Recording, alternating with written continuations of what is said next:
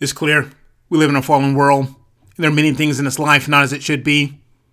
But interpreting our disappointments is not always so straightforward.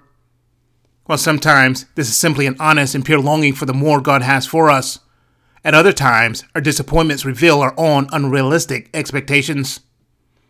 For instance, we naturally enter a marriage with many hopes, dreams, and aspirations, but it doesn't take long before we realize marriage is not what we imagined. Marriage consists of two flawed and finite individuals trying to navigate their relationship in the midst of a complex and messy world that places many demands on each of them. And this reality quickly challenges the notions of how we think our marriage should be. On the one hand, we're simply faced with the normal challenges of married life. Nothing is particularly wrong with us or our relationship, and the disappointment we experience is merely the adjustment between our imagined ideals beforehand and the reality we now face in our relationship.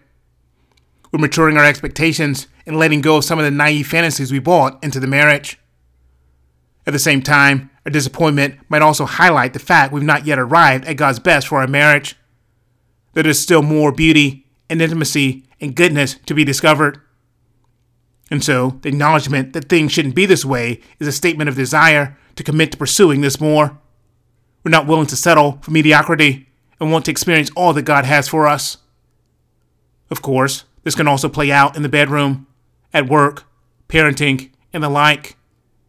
In the end, this is simply discerning our disappointments, neither letting resentment build by holding on to unrealistic expectations, nor settling and missing God's best.